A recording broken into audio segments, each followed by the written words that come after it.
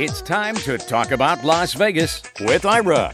Each week, Ira David Sternberg talks with the celebrities, entertainers, writers, and personalities who make Las Vegas the most exciting city in the world. And now, here's Ira.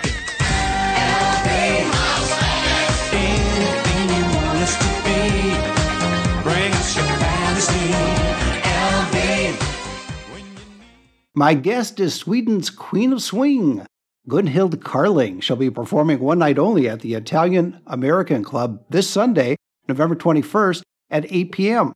For ticket information, go to iacvegas.com, and for everything about Gunhild, go to gunhildcarling.net, and you can follow her on Facebook at Gunhild Carling Fan Club and on Instagram at Gunhild Carling. And Gunhild, welcome to the show. Thank you. Thanks for having me. Yes, and I've been practicing my Swedish language, so it's called Gunhild in Sweden, but Gunhild here in America. Yeah, it's actually the same word. It means weapon, but for Viking, in Viking, it's an old name. Yes, I like it. What attracted you to swing? The melodies, the chords, the whole thing with, if you imagine a Gatsby party with all these dresses and this hot music and wild and improvised feeling. And how old were you when you first decided that you were going to be the Queen of Swing? Because it's not just you, it's a whole band. I mean, it's a whole show with dresses and costumes and music and fun and all of that. How did you first start to put that all together? Were you a teenager or then a young adult at the time? No, I was a kid. I started touring when I was 7 years old because my father, he was like trad jazz king in Sweden. So he played in Armstrong style and Big Spiderbeck style. He played really hot trumpet. And I played trombone. And we played the old stuff, Basin Street Blues and those things. So how much of an influence did you have from America when clearly there's that big band swing era of Benny Goodman and Tommy Dorsey and Artie Shaw? Yeah, I must say, it's my everything. I listen to jazz every day, the classic jazz. Glenn Miller, Tommy Dorsey, Louis Armstrong, of course, is my biggest hero. Duke Ellington, Billie Holiday, Count Basie, it's all that.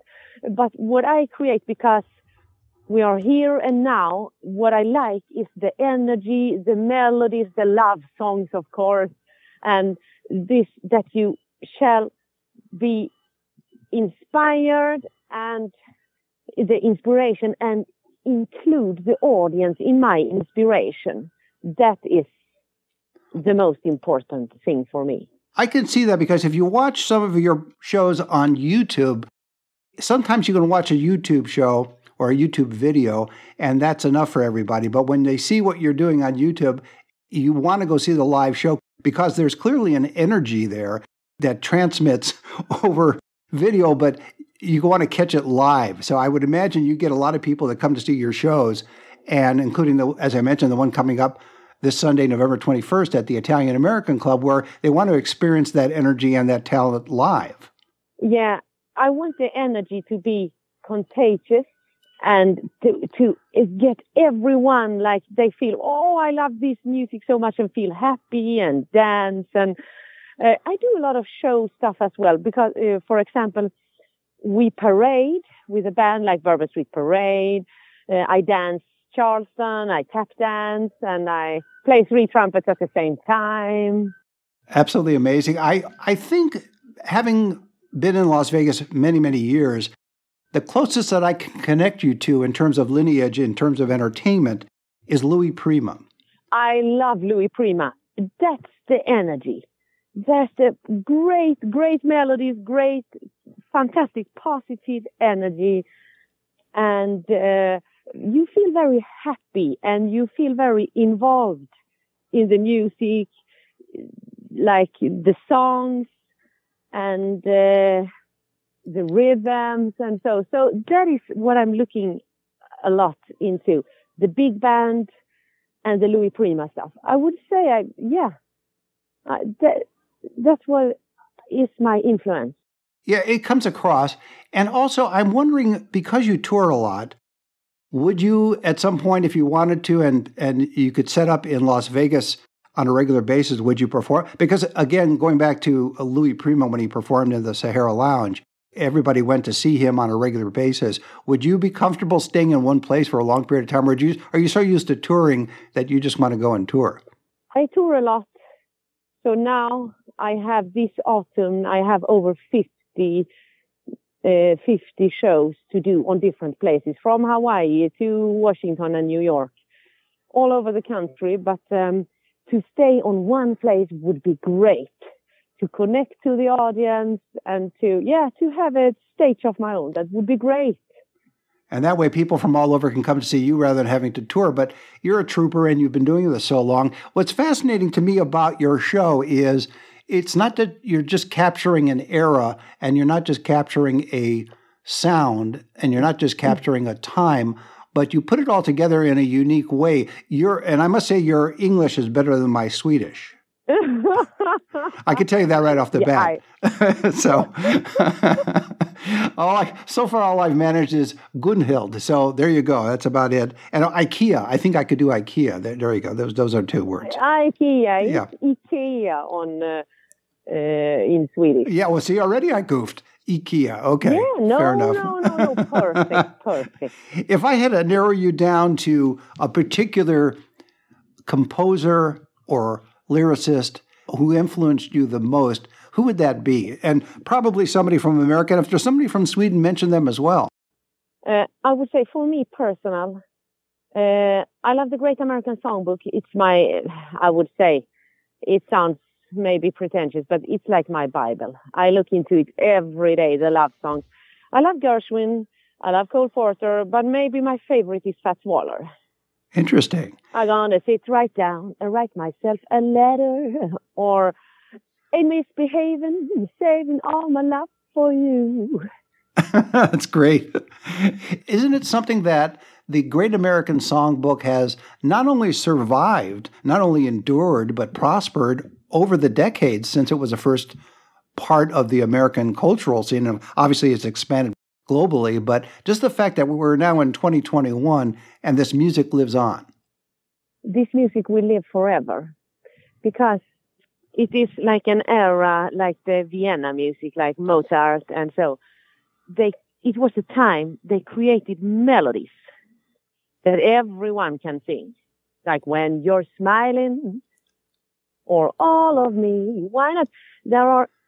It always includes love, so there is no doubts about what it is. It is like, it's not a mirror of the exact year, what's going on right now politically or anything. It's about love, so it's eternal. It is, and it's also about, as you mentioned, it's a melody, and melodies are eternal as well because they're not dependent on a particular culture or a particular point in time. No, exactly. And there were those melody writers, and then they went to arrangers, and then they went to a big artist to sing these melodies. As Hoagy Carmichael said, if Louis Armstrong took up one of your melodies that you composed, you had your happiness, because that meant everything. If a big artist took your melody and sang it and recorded it. What's important to you from the point of view of a performer? Is it the melody, or is it the lyrics, or is it obviously the combination of the two? But from your point of view, is it better to have a rhythm, a melody, or is it just as important to have specific lyrics? Yeah, it's a combination of all. There are so the energy, the jazz in itself, with like the improvisation and I'm into old style jazz, so I like modern jazz, but I prefer the old style, 20, 30, 40.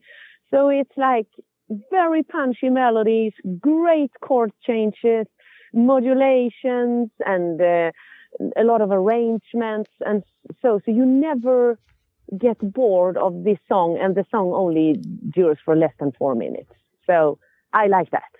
Do you still have to practice on a regular basis because you are a multi-instrumentalist, as I mentioned, and you not just that, you dance and you sing and you're fronting this band?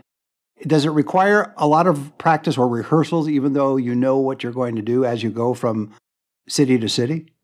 Yeah, I need to play every day. I feel that the most important is to play together with other musicians. So with my ensemble, we play together every day because timing is the most important, that it swings. Like that, today they call it groove, but that everyone is tight. It has to be tight, and so as a musician, you shall have a drive, but you shall at the same time listen, where is everybody else? So this listening at the same time as you have an enormous drive and feel, it's something, it's of course a talent, but you have to keep it going every day. And timing. Timing is very important. How often do you add to I'll call it your songbook list? In other words, how often do you add a new song or tune to what you have normally performed as you go from city to city? In other words, are you looking at new songs? When I say new songs, I'm really referring to songs of the Great American Songbook. Are you looking for new songs within that catalog, even as you already have an established set list? I never get rid of my hits. For example, I play, I do Hothead and I tap dance, and so I have a lot of people come to see that certain song, or I play bagpipe blues. My father composed that. But then I try to, every place I come, I write a special song. So I have written a song called Good Evening Las Vegas and Welcome to My Show. And it's not so easy to rhyme on Vegas. So this evening will take us. Yes, I see where you're going with that. Great. Maybe I could use it for my own theme song then. That would be good. The classic American Songbook always have true rhymes. So, but now sometimes you have to do some few corrections. Or adjustments. Yeah, that makes sense. In the 30s and 40s, there weren't that many female either songwriters or lyricists. One that I always bring up when I talk to people who enjoy the Great American Songbook is Dorothy Fields, who wrote The Sunny Side of the Street as one. Oh, yes. I like Lil Hardin, Armstrong's second wife. It was... She wrote great hits in the 20s, like Stratton with some barbecue, ba-ba-dee-da-dee-dee. So she really writes, baby, let me put you down. If he dares, I pick you up for myself. She wrote great songs. But mainly, I just follow my heart. So I hear a melody that I love, and I fall dead down, and I have to sing that melody. Are you the decider in the band, so that maybe one of the bands suggests a song, but until you decide to fall down with it, it's not going to happen in the show? I faint a little every show because I try to choose the wonderful melodies. But it's one of my favorites. I'm going to sing one for you now. Great. My sin was loving you, not wisely but too well. Your sin was letting me and getting me in your spell. Our sin was following a love that could never be. Now my sin is wanting you, though I know you forgotten me. It's a song great. that I like a lot. I like it. And thank you for singing it and playing it. That was great. How do you keep it's almost a redundant question because clearly you have so much passion for this, but I'll still ask the question. How do you keep that energy and joy up from city to city as you tour, either on a bus or a plane or sailing the seven seas? You are consistently high energy. How do you do that? Because I get up and I'm tired, but you get up and you're ready to go. So I go up and I go out and I see that like ordinary life, like people, the bus comes driving there and people go to work, like if they are bored out and I think, okay, let's fill the world with sunshine or let's fill my day with happiness and joy. And then I see like inspiration as an addiction. I always have to be inspired. So I keep the inspiration going and going and going. I always sing. I always have melodies in my head. I'm always singing, composing, playing, nonstop. Do you ever have a moment where you are, I don't want to use the word self-reflective, but more where you just sit quietly and think about things in a nice, quiet, meditative way? Or are you just, you remind me of a little bit of like Sophie Tucker, who just had this grabbed life and was out there performing and just had this energy and drive and knew how to sell a song and knew how to sell her. And that's what you do, as I see it. But is there any moment where you have a few moments of quiet reflection, or are you just on constantly with energy and joy and as you said, inspiration? Yeah, for example, when I come to my hotel room, it's totally quiet. Like the door closes and it's like zero, no sound, nothing. And at that point, you're able to sit back and just relax. Yeah, and then in this quietness, in this silence, there comes a melody of itself comes in. So I need once in a while 5 minutes to just sit quiet, and there comes the new inspiration. So what you're saying is, even when you're quiet, you're really being creative. Your subconscious is coming up with new material. But do you ever get a point where you're just by yourself quiet and you just tune everything out just to recharge? Or is that you're not built that way? No, because if I am inspired and I, for example, inspire the people around me, they give back. So my biggest fear is to lose my inspiration and, get lost in ordinary things. Interesting. So you don't spend too much time with ordinary things in order to maintain that enthusiasm, that joy, and that creative spark. Exactly. I've never met anyone like that before. So this is a first for me. And when you're on the road and you're inspiring not only the audience, but you're inspiring your fellow members of the band and you're inspiring the people that work to get you all set up, you don't find that ever exhausting? It just feeds on itself? As you said earlier, they give back to you? No, because I think as an artist and a musician, I was born to fill people's life with wonderful melodies and a wonderful imagination of a place where you can come and just relax and listen and be yourself. You don't have to think of, who am I? Am I good enough or not? No. You shall relax, forget about everything, about your troubles, and just fall in love with the music. And what I want to create is a magic. It's my dream every night. If I can create a magic that, wow, this was the night of the night. Magic making, it's always good. Was there one person who was a mentor to you growing up that inspired you to go down this path? My family has always inspired me. My father was always like talking a little like I do. That is about the inspiration, and he was playing non-stop. From the moment I woke up, I heard him sitting by the piano and search for new chord progresses. And then he was, when I came to breakfast, I've heard this new song. Oh, listen to this. And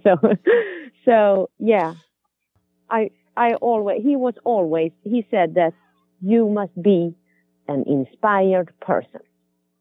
And you took that to heart, and you obviously went with it. When was your first? There is no other way. When was your first connection with someone in the world, beyond your family, in the world of music that also helps you to grab hold of what you do? Was there a professional musician, or was it even someone who was a big name performer that you encountered who gave you some great tips and more inspiration to continue down this road? Yeah, I have been listening to a lot of great musicians, every musician I hear actually inspires me a little. Because live music is very contagious in a way. So live music is very important, and yeah. But when you're traveling and you have a chance to meet, and I don't know that you have, that's why I'm asking this question, have you had a chance to meet some of the people that you idolize? Because clearly you're out and about touring and people will come to see the show, or you'll meet somebody in the same city that you'll go to see their show. Were there any of those kinds of performers, entertainers, musicians that you met live, not listening to the recordings, but met live within their show or your show, that you were surprised to meet? In other words, someone that you looked up to, and all of a sudden now you're meeting them face to face. Yeah, I would say I had a fantastic opportunity when I was young, because in the 1920s, there was a great Detroit band called the Gene Goldkett Orchestra, and they played fantastic music, and they had the greatest stars. And there was a trombone player, and he was born 1903. He came to Sweden and toured with me. And the trombone player, and his trombone playing, he was like an influence on a lot with his tone. And I met him, and I'm very proud of that. And how about people that maybe not from the 20s, 30s, or 40s, but just somebody in the last 20 years that you met who you admired, a jazz performer, a jazz musician, that you had a chance to meet because of who you are, and you really enjoyed meeting them because it verified or validated what you were doing? I would say I meet almost every day. I was very glad I was invited to play with Postmodern Jukebox, which I'm touring with right now. I am in Canada right now, and I was invited to tour with them all over America and to see this beautiful country from east to west. And that has been a great time for me. Since you've been touring for many years, you've had great experiences. I know that you competed as a celebrity dancer in Let's Dance in 2014, and you placed a third in that category, but you were also on Sweden's Dancing with the Stars. You performed for Sweden's Got Talent in 2017. And did this give you confidence in what you were doing, or just simply validated what you were doing, or you just had fun with it? I had a lot of fun. It meant a lot for me in Sweden to be in Dancing with the Stars. Sweden, the Swedish version. It was fantastic. So as I play jazz and I dance, swing and Charleston, it's a little bit different to ballroom dancing, for example. But that is, my whole life was that I think a little different to the main school, because jazz is a little different. Instead of playing straight notes, you play blue notes and syncopated. And instead of dancing ballroom, you dance, swing. It's a different thing. So I always have this in my spine to always jazz it up a little. Or not a little, a much. A lot, yes. Was jazz accepted in Sweden when you were first coming up, or has it developed over time, or was it initially accepted in Sweden? It depends if there is a good musician. So jazz is a live music. Where there's a fantastic musician, there will be a crowd. So it crosses, I see what you're saying, it crosses borders. If it's good, it's going to work. Yeah, that's true. I would say that in Sweden there are a lot of old people who got influenced by jazz in the 50s and 40s and so, but they are very old. And they still love to hear those melodies. And then in the latest, it has come with the young people, students and so, they swing dance. So there is always a fixed crowd that will be, there is always two types of crowd that will be attracted to the concerts. But my fate, how the stars were shining on me when I was born, is that I play for everybody. And I try to attract, like, I'm not focused on the groups, who especially are like into swing dancing or heard this music in the 1940s. I try to give this kind of feeling and this happy feeling to everyone I meet. Your audiences tend to be multi-generational then. Total. It's from kids.